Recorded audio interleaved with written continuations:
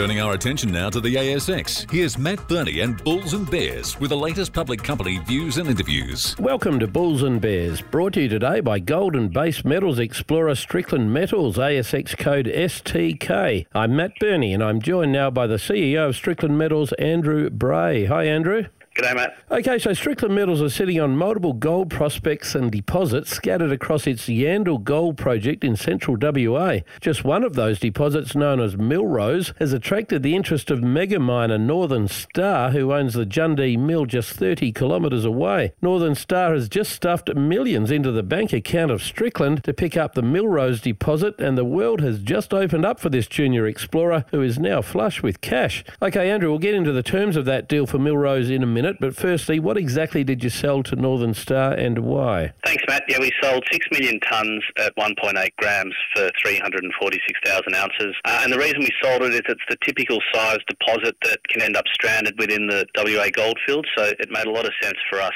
to realise the value there and move it on to Northern Star. What did it cost you to acquire and explore Millrose, and what did Northern Star pay you for it? Yeah, it was quite a good deal on our part. We bought it for 10 million, spent 16 million over an 11-month drilling campaign for a total of 26 million, and subsequently sold it for 61 million, so generating a $35 million profit. For that consideration, 41 million was in cash, and we also received 1.5 million Northern Star shares, which we're hoping the dividend should roughly cover our corporate costs going forward.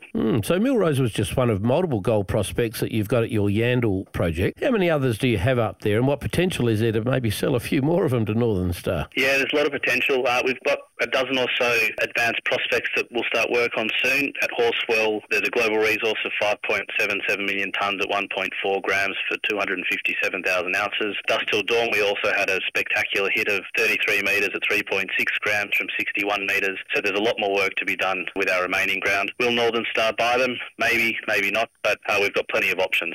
Now, you've also got a lead-zinc project up that way known as Iroquois. It's pretty close to Rumble Resources' Irahidi lead-zinc project that caused Rumble's share price to run, I think, from about 9 cents to 80 cents at one point in time. How far away are you from Rumble, and what are some of the best drill hits at Iroquois to date? We're directly along strike from Rumble. We control about 30 kilometres of strike on the basin contact with the Irahidi. Recently, we put out an intersection of 58 metres at 4.3% zinc and 3.7 grams silver, including a spectacular hit of 4 metres at 27% zinc, which are the highest grades seen in the Irahidi to date between us and Rumble. Okay, well, good luck spending those Northern Star millions. I look forward to seeing exactly what you do with that money. Andrew Bray from Strickland Metals, thanks for joining me on Bulls and Bears. And remember, we're only here to give you information, not advice, which you should, of course, seek independently. I'm Matt Burney, and this is Bulls and Bears.